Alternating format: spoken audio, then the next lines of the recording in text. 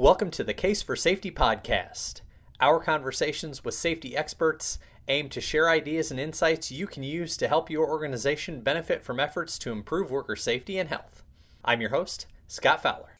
Window washers, bridge inspectors, wind turbine maintenance workers. What do these occupations have in common? Well, one thing they have in common is that they may at one time or another be involved in rope access work. What is rope access work? It's the subject of a new ANSI ASSP standard, the first of its kind, and will be the topic of our conversation today. Here with me to discuss rope access work and this new standard is Louie McCurley. Louie is the CEO of Pigeon Mountain Industries, and she is also the chair of the ANSI ASSP Z459.1 subcommittee on safety requirements for rope access systems. Louie, welcome. Thank you so much for being here. Thank you so much for having me. I'm super excited to just have the opportunity to talk about my passion. Great to have you. Now let's get started. So I thought we could start by giving an overview of rope access, some of the applications where it's used. So, when we say the term rope access, what are we talking about? It's an interesting term because sometimes people assume that, anything with a rope must be rope access. But that would be a little bit like saying, anything with a fall must be fall protection.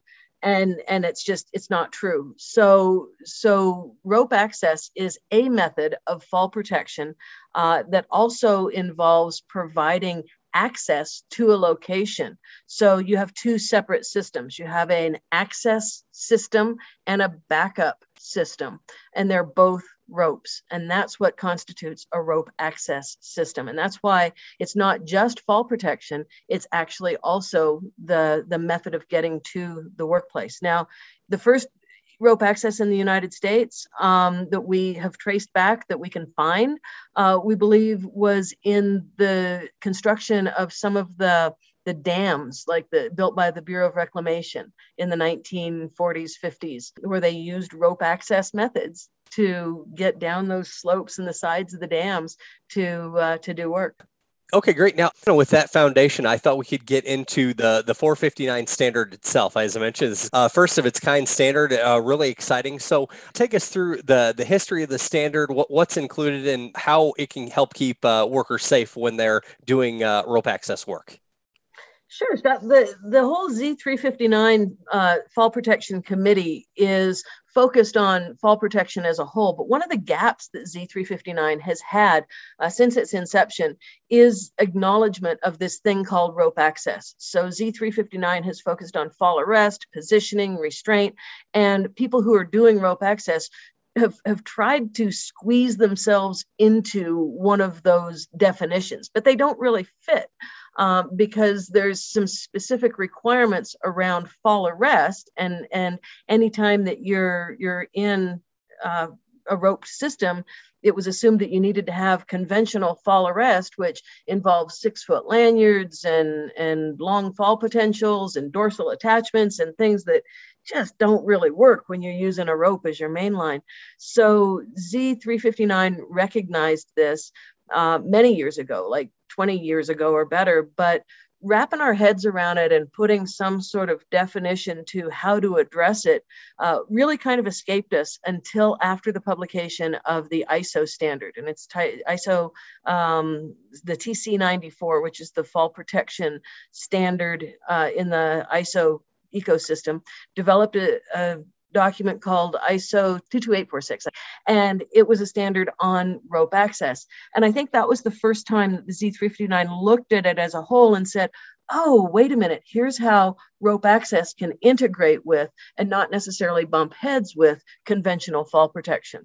So it was really since then that the development of the Z459 standard on rope access started. Okay. Now, when you and I spoke recently, you talked about how rope access uses different equipment than traditional fall protection, requiring further training. You touched on a little bit there, but I wonder if we could discuss that in a little more detail to talk about the different equipment used in rope access and the training required to use it safely and properly. Yeah, now this is a super, super important part of the whole concept, because in typical fall protection, there's this mindset of we want to be able to engineer hazards out and not have to have extra training for people to protect themselves when there's a fall hazard. Well, with rope access, it's exactly the opposite because they're using the rope to get to and from where they're going. You're not going to do that without practice or without training. You can walk on a beam and use fall arrest without a whole lot of training, I suppose, but you can't use a rope for your access and your backup without training. So that, in a nutshell, is exactly why it's under a different number, Z459 instead of Z359.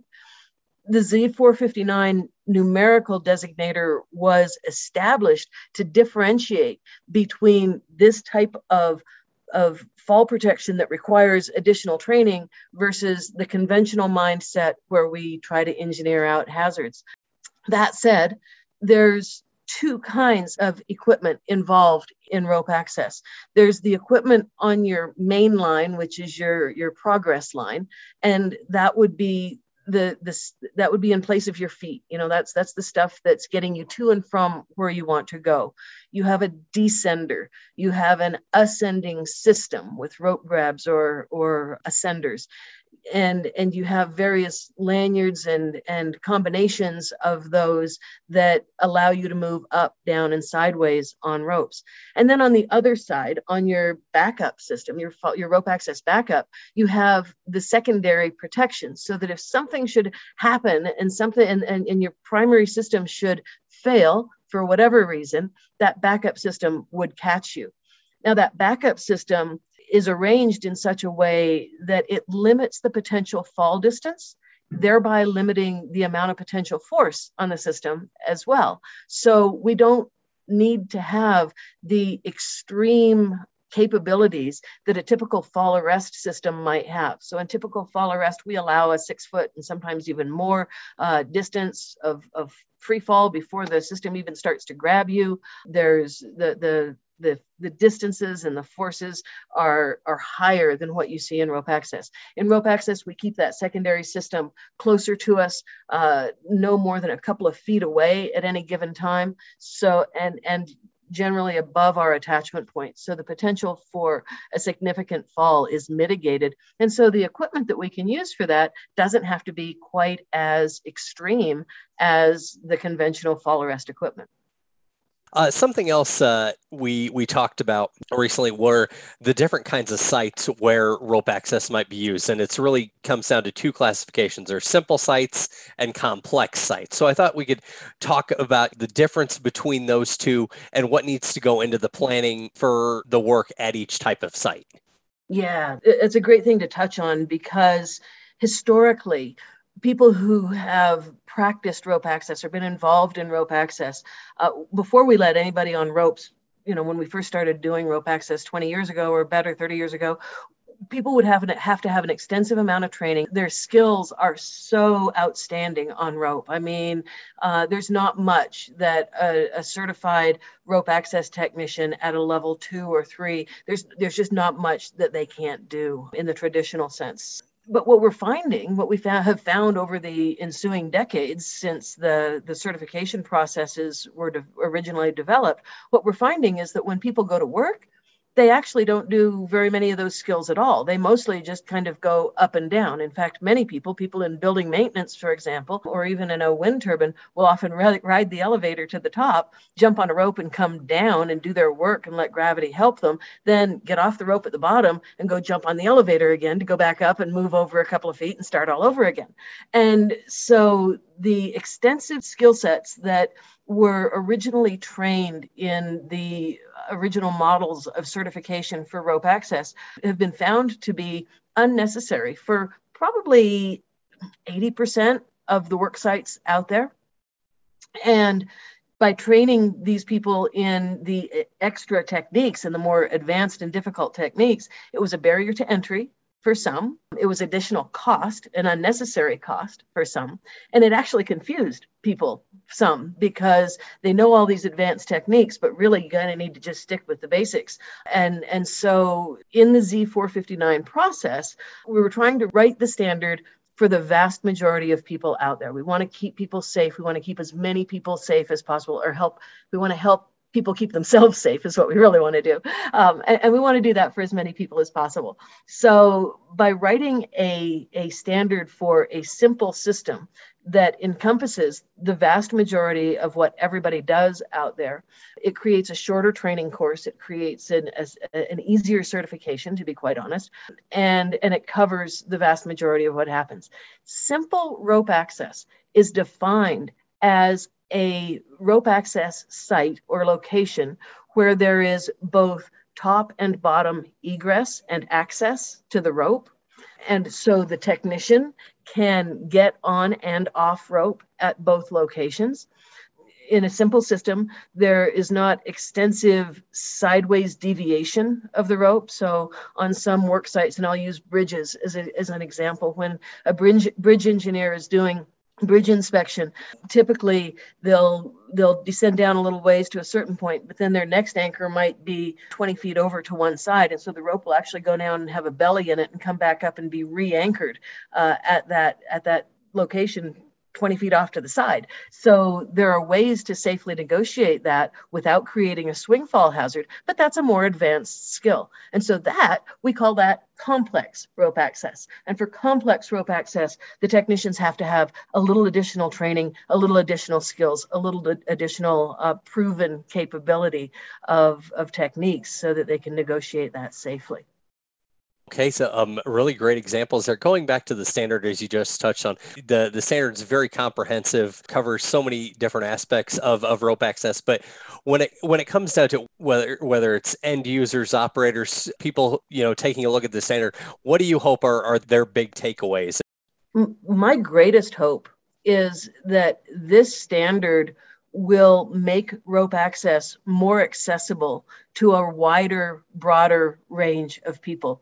Right now, the people using rope access tend to be specialists. They're very highly advanced, skilled, and it's used really less than it should be, in my opinion. As I mentioned earlier, the systems for rope access, they don't allow as great a fall as conventional fall arrest. They allow you to access locations where there may not even be facilities or anchors or the ability to implement traditional rope access methods. So by opening rope access to a broader spectrum of workers and work types, I think that we can actually improve safety for people just by giving them a way to do their work. Now, this standard has everything in it. The Z459 standard has everything from program management for supervisors and employers to equipment selection and rigging for the qualified person to inspection of rigging and techniques for the competent person, including rescue, and then methods, just the methodologies for the authorized person. So there's a little bit for everybody in this standard. The fact that the standard covers so many different aspects of rope access, from employer responsibilities to qualified person responsibilities to competent person and authorized person responsibilities, and requirements for those, it might seem like a lot to dig through and to wade through.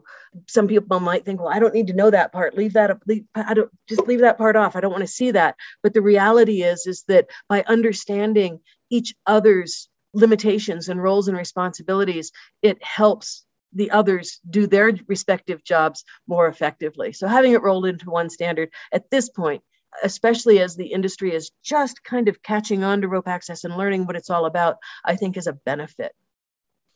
Absolutely. Anything else you'd like to add about the 459 standard or rope access work as we wrap up? I'm super excited about the potential for just about every industry out there. One of the things that I like to emphasize is that rope access is not a job. It's the bus you take to work. And so becoming a rope access technician is a great skill set for just about any kind of tradesman to have, and for professional careers as well. I mean, we have a training going on this week for a bunch of engineers. And so last month we had a whole crew in here of painters and building maintenance people. The spectrum of work that you can perform using rope access techniques is virtually unlimited. So for me, that's the number one thing.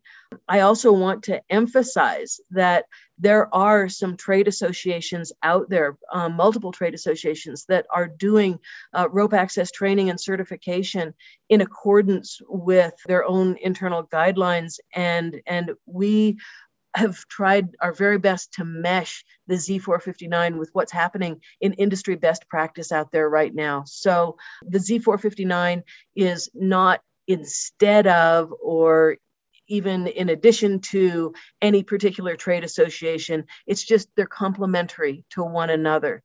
And so I would encourage you that if you're a certified technician through one of these trade organizations, or if you're using team members that are certified, if you're an employer using team members that are certified through one of those organizations, that's amazing. You don't need to start all over from scratch. You're already doing what's in the Z459 standard, as long as you are compliant with the regulatory requirements that kind of trickle down from OSHA and the fall protection community. So because some of those trade associations, they're not really focused on any one location from a regulatory standpoint.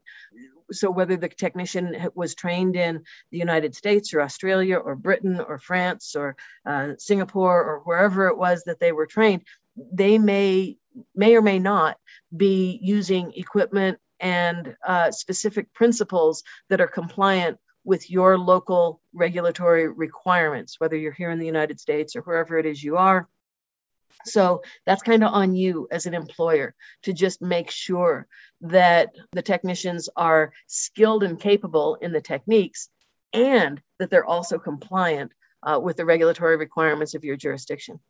Okay, great. I think that's a great note to end on. So thank you so much again for coming on, Louie. I hope our listeners will take a look at 459 and think about how it can help them protect those involved in rope access work. So thank you again. Super. Thank you so much for having me. We hope you've enjoyed this episode of the Case for Safety podcast. Be sure to subscribe wherever you get your podcasts. You can also connect with us at ASSP.org and follow us on Twitter at ASSP Safety. We'll see you next time.